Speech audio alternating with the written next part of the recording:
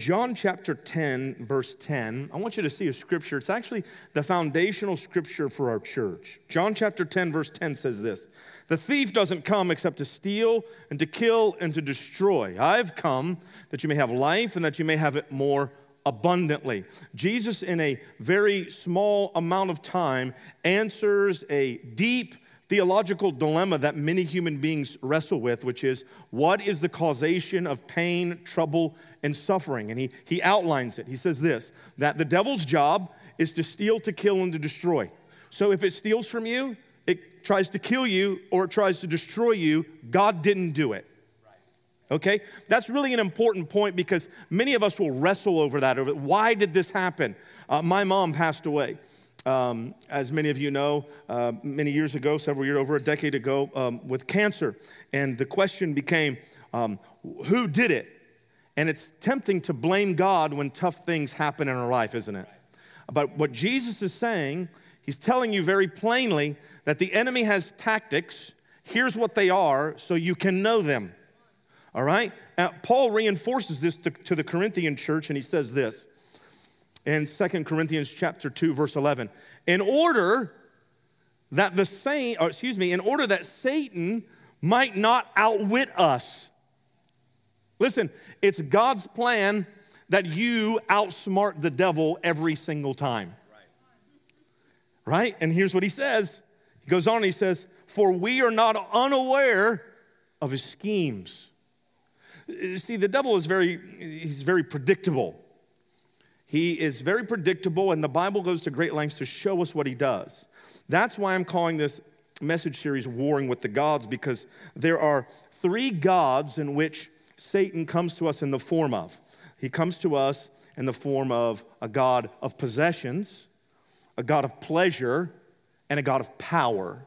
I'm going to talk to you about the god of power today, but we see all these gods in the garden when Eve is being tempted. Good for food, this is pleasure.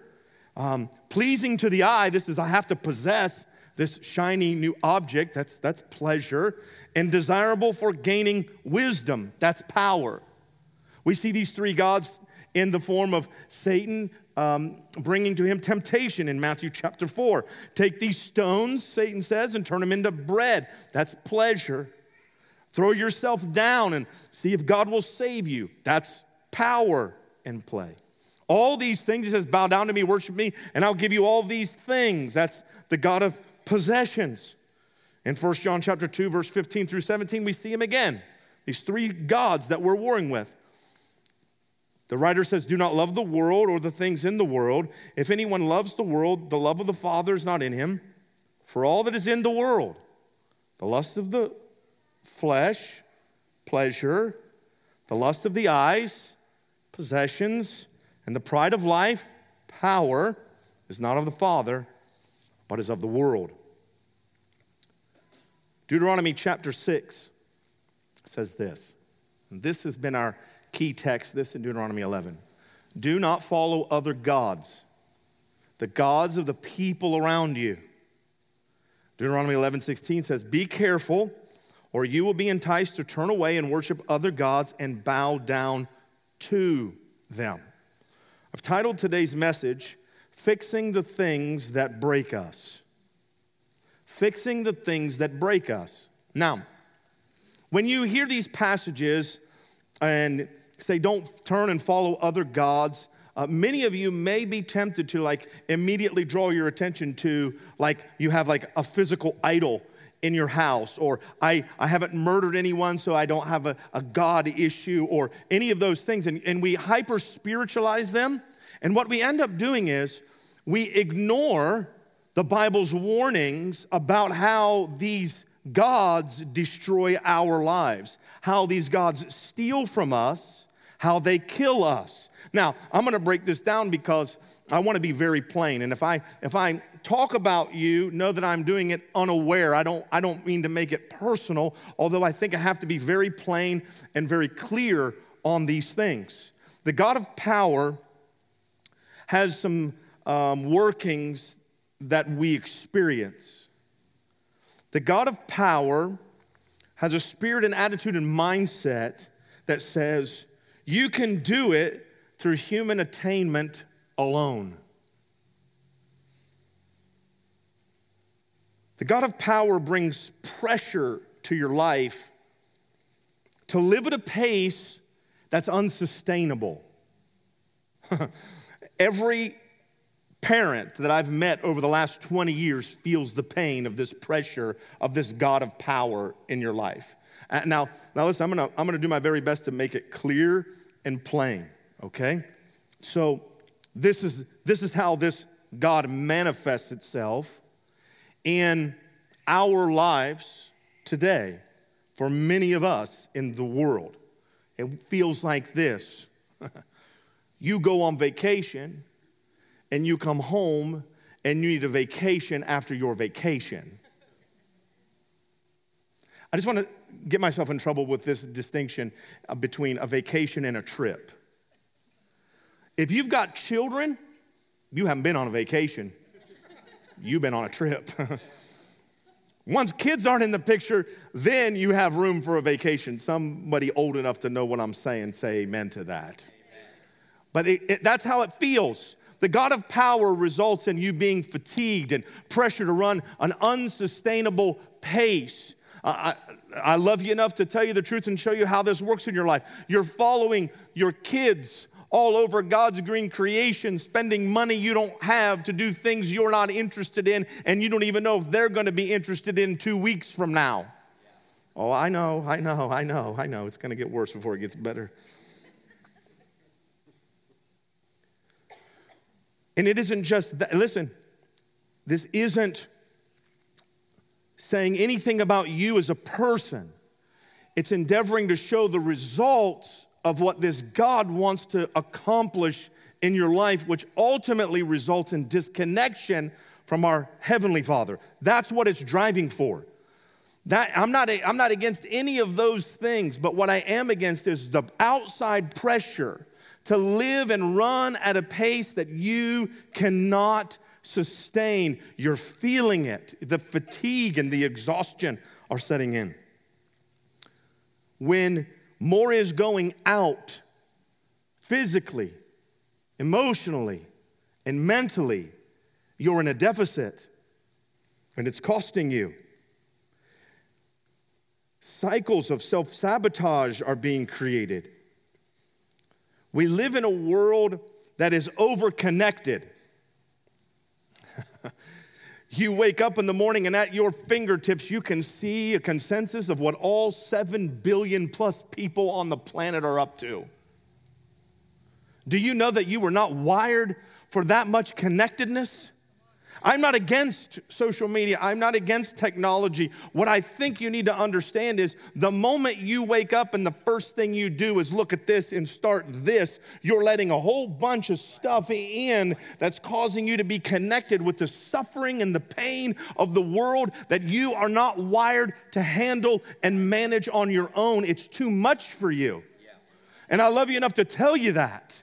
Like the average person in 2022 is more connected to what's going on the entire globe than President Reagan was. Think about it.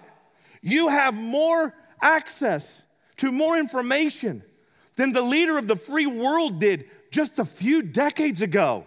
Right here, that's not sustainable. That's not sustainable, and that's why we're feeling the weight of what we're feeling. When we go from survival mode to success, it results in this mindset that says we're self-dependent and we don't need God and we don't need others, and it's really incredibly dangerous. Okay, so let me read to you Deuteronomy chapter 8, verse 11. This is God speaking to the children of Israel, who he has just delivered out of bondage and slavery in Egypt and taken care of in the wilderness. Be careful that you do not forget the Lord your God, failing to observe his commands, his laws, and his decrees that I'm giving you this day. Otherwise, listen very carefully, please. When you eat and are satisfied, when you build fine houses and settle down, when your herds and flocks grow large and your silver and gold increase, and all you have is multiplied, then your heart will become proud and you will forget the Lord your God who brought you out of Egypt, out of the land of slavery. He led you through the vast and dreadful wilderness, that thirsty and waterless land with its venomous snakes and scorpions. He brought you water out of hard rock.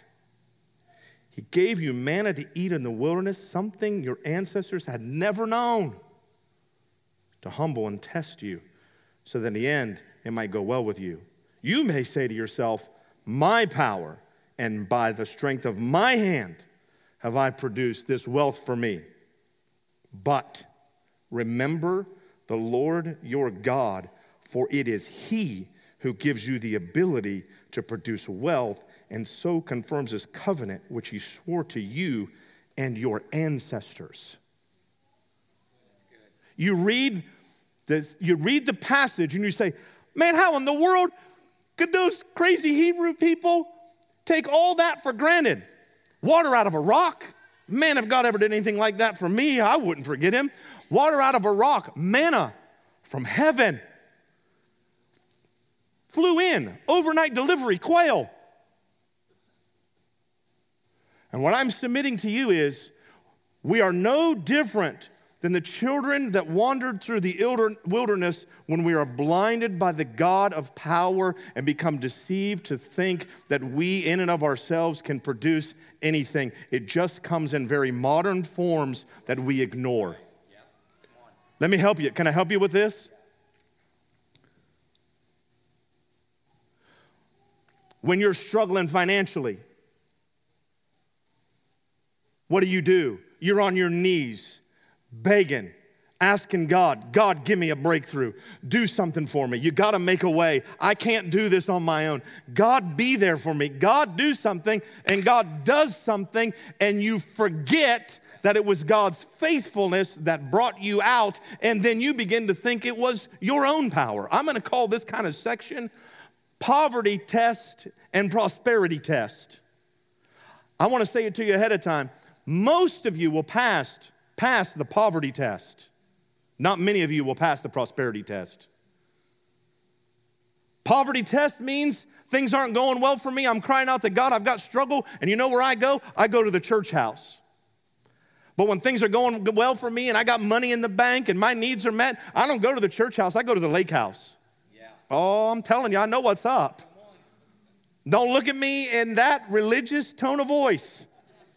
We do this, and I'm helping you to see how it has control over you, and you don't even see how it works. It's an endeavor by the enemy to wear you down.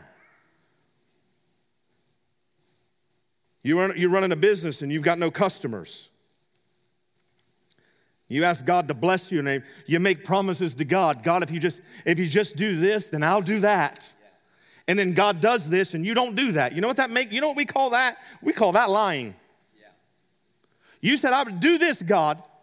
I will do this if you get me out of this jam. I will never do that again. This one I've seen over and over, and it drives me wild. For 20 years I've seen this. People who have a spouse that doesn't connect with them at church. They pray for that person. I've seen people pray for decades. And their spouse comes to Christ, and all of a sudden that spouse that was the prayer, they're gone. I'll never see him again. I know. I'll go another step further. I've heard this before.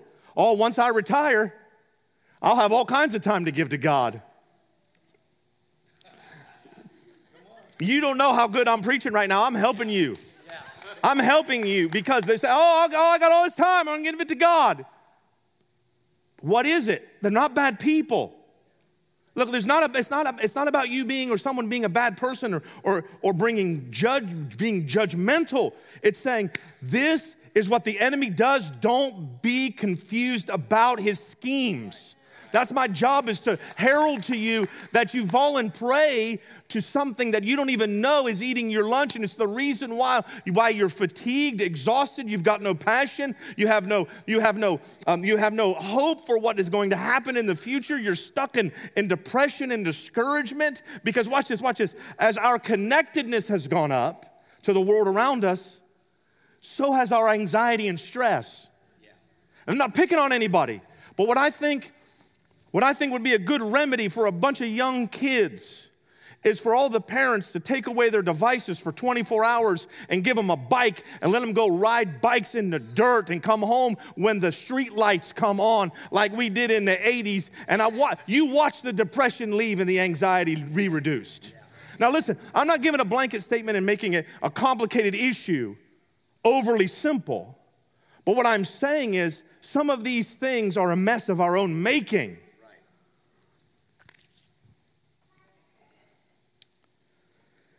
These cycles of self-sabotage.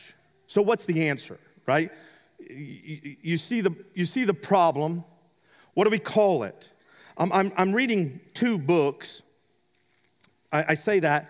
I'm reading 2 books that speak to this. I'm kind of reading 8 books right now. During the summer, I try to read at least 2 books a week if I can. Some of them are short and so on and so forth. But 2 of the books that were worth mentioning are How the Mighty Fall by Jim Collins, who also wrote Good to Great. It's a secular book, and he chronicles companies and how they fail. And in another book called The 7 Enemies of Excellence. And this is about the collapse of culture, church, society. Both of them arrive at the same conclusion of what the number one cause of collapse is. For companies, for culture, for society, for churches. The number one cause is pride and ego. This is what the God of power wants to do in your life. Make you think you got it handled and you don't need anyone else, right? I just want to bring this to your attention. If you were to simply write the word pride out, I is at the center of the word pride. That's how you can know if you're living in that space. Are you revolving around you? Proverbs chapter 27, verse 12 says this: a prudent person foresees danger and takes precautions. The simpleton goes blindly on and suffers the consequences. The good news is we can make adjustments, right? So pride is the result. And I won't have time this week to get all the way through it, but let me just dabble into the solution. Pride is the result of the God of power working in our lives. So all this stuff that we're taking on that we've just described results in us having pride and arrogance and ego elevated in an unhealthy degree in our life. Write this phrase down if you would please. Pride makes excuses. Humility makes adjustments. That is the wisdom that it takes to say, I don't have to continue to be consumed by these cycles of self-sabotage from this God of power that I can now see is at work in my life. And if there's anything I can do to help you avoid that destructive cycle, that's what I want to do. So what is the antidote for pride and ego? Well, it's obviously humility, but how is that humility expressed? How do I live that out? I think there's a few ways, but the simplest way that I want to offer as a solution to the warring with this God, fixing the thing that's breaking you. The antidote for pride and the God of power is honoring the Sabbath. Just so we're clear, the Sabbath is a day, but more importantly, it's a principle. It's a principle that requires rest. While we'll argue about what day of the week is the Sabbath, we'll forget about the principle that's at the heart of that. Someone says, how is rest the antidote for pride? Really simple. Really simple and straightforward. We often get to the point where we work so hard and we work so often that we're driven to do that work because we found our self-worth and our self-identity attached to the outcomes that we create by the work of our hands, which is exactly what the children of Israel were saying. We did this, we did this, we did this. How did you rain manna down from heaven? Oh, I got that customer. How'd you do that? All by yourself? It is God working in us. The same can be applied to me. When we started this church, man, I was praying morning, afternoon, and night. I'd drive around the city and I'd take authority and take territory and doing all the charismatic things I was taught to do and just doing it over and over and over again. I'd weep over the city and I'd cry over the city. And then some growth started happening and I had to deal with this thought of, you did this. You did this. What would this church do without you? Probably a whole lot. Why would I say that? Because I refuse to come to the place where I believe that this place or anything like it is dependent on me. We as a church are to be dependent on God and God alone. Right now, if that's good for the preacher, if that's good for the pastor, that's good for the believer, the business owner, the teacher, the coach, the politician, the whomever, right? So let me get back. God-centered rest breaks the power of this God of power in our life. I say that and I make that connection. Let me go back and make that connection because I almost didn't tie up that loose end. How is rest the antidote for pride? Because some of you in the room, when you do rest, you feel guilty about not doing anything. And that's pride.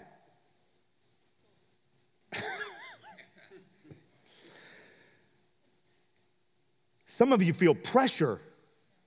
I've got to do more. I've got to live up to more. I'm not good enough yet. I've got to keep on going. I won't be happy until I've outpaced dad or granddad-in-law and until my net worth is here and I got all this pressure on my life. That's pride. It is God that gives you the power to produce those results. Some of us are in denial. I don't need rest. Rest is what weak people need. Rest is what old people need.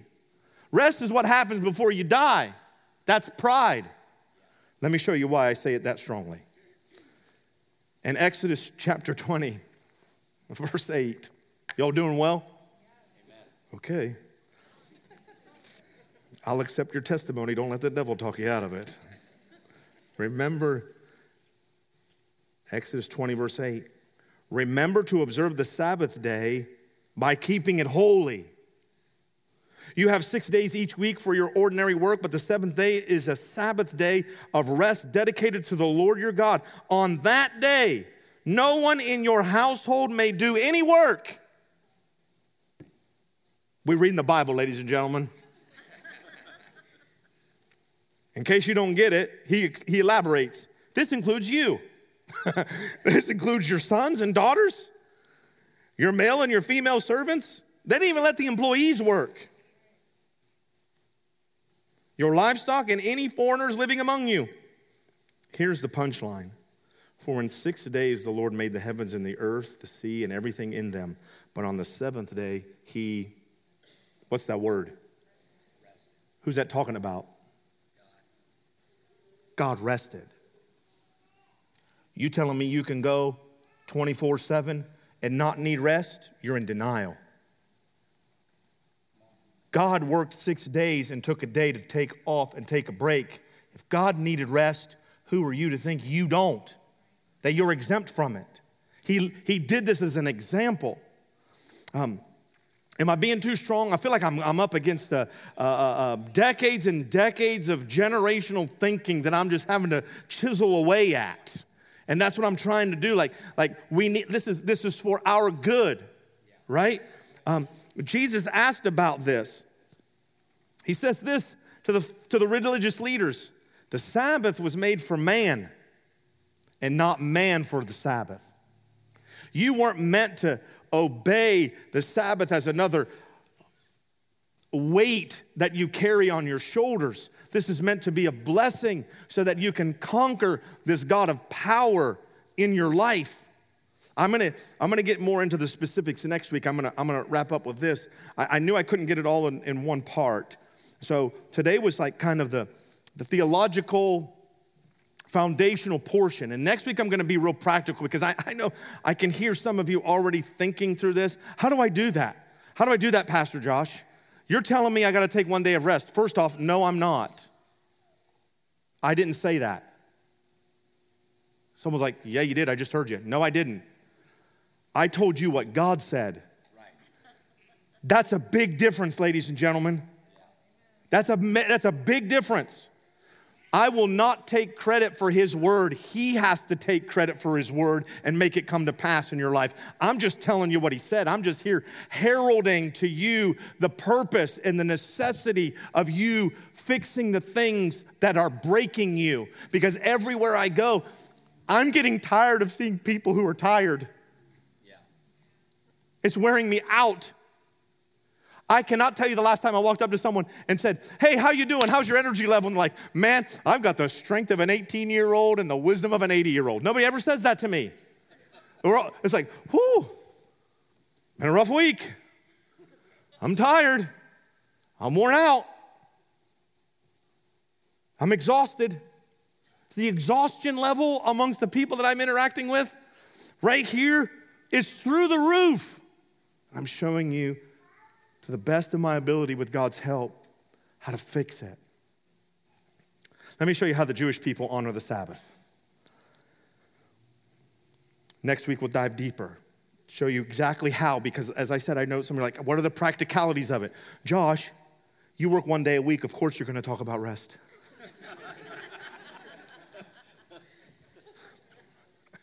Can I tell you that if there's one of the 10 commandments that I've violated more than any other, it's this one. Over the cares and concerns of you, the people of God. I'm not telling you a sad story. I'm telling you that I'm not exempt.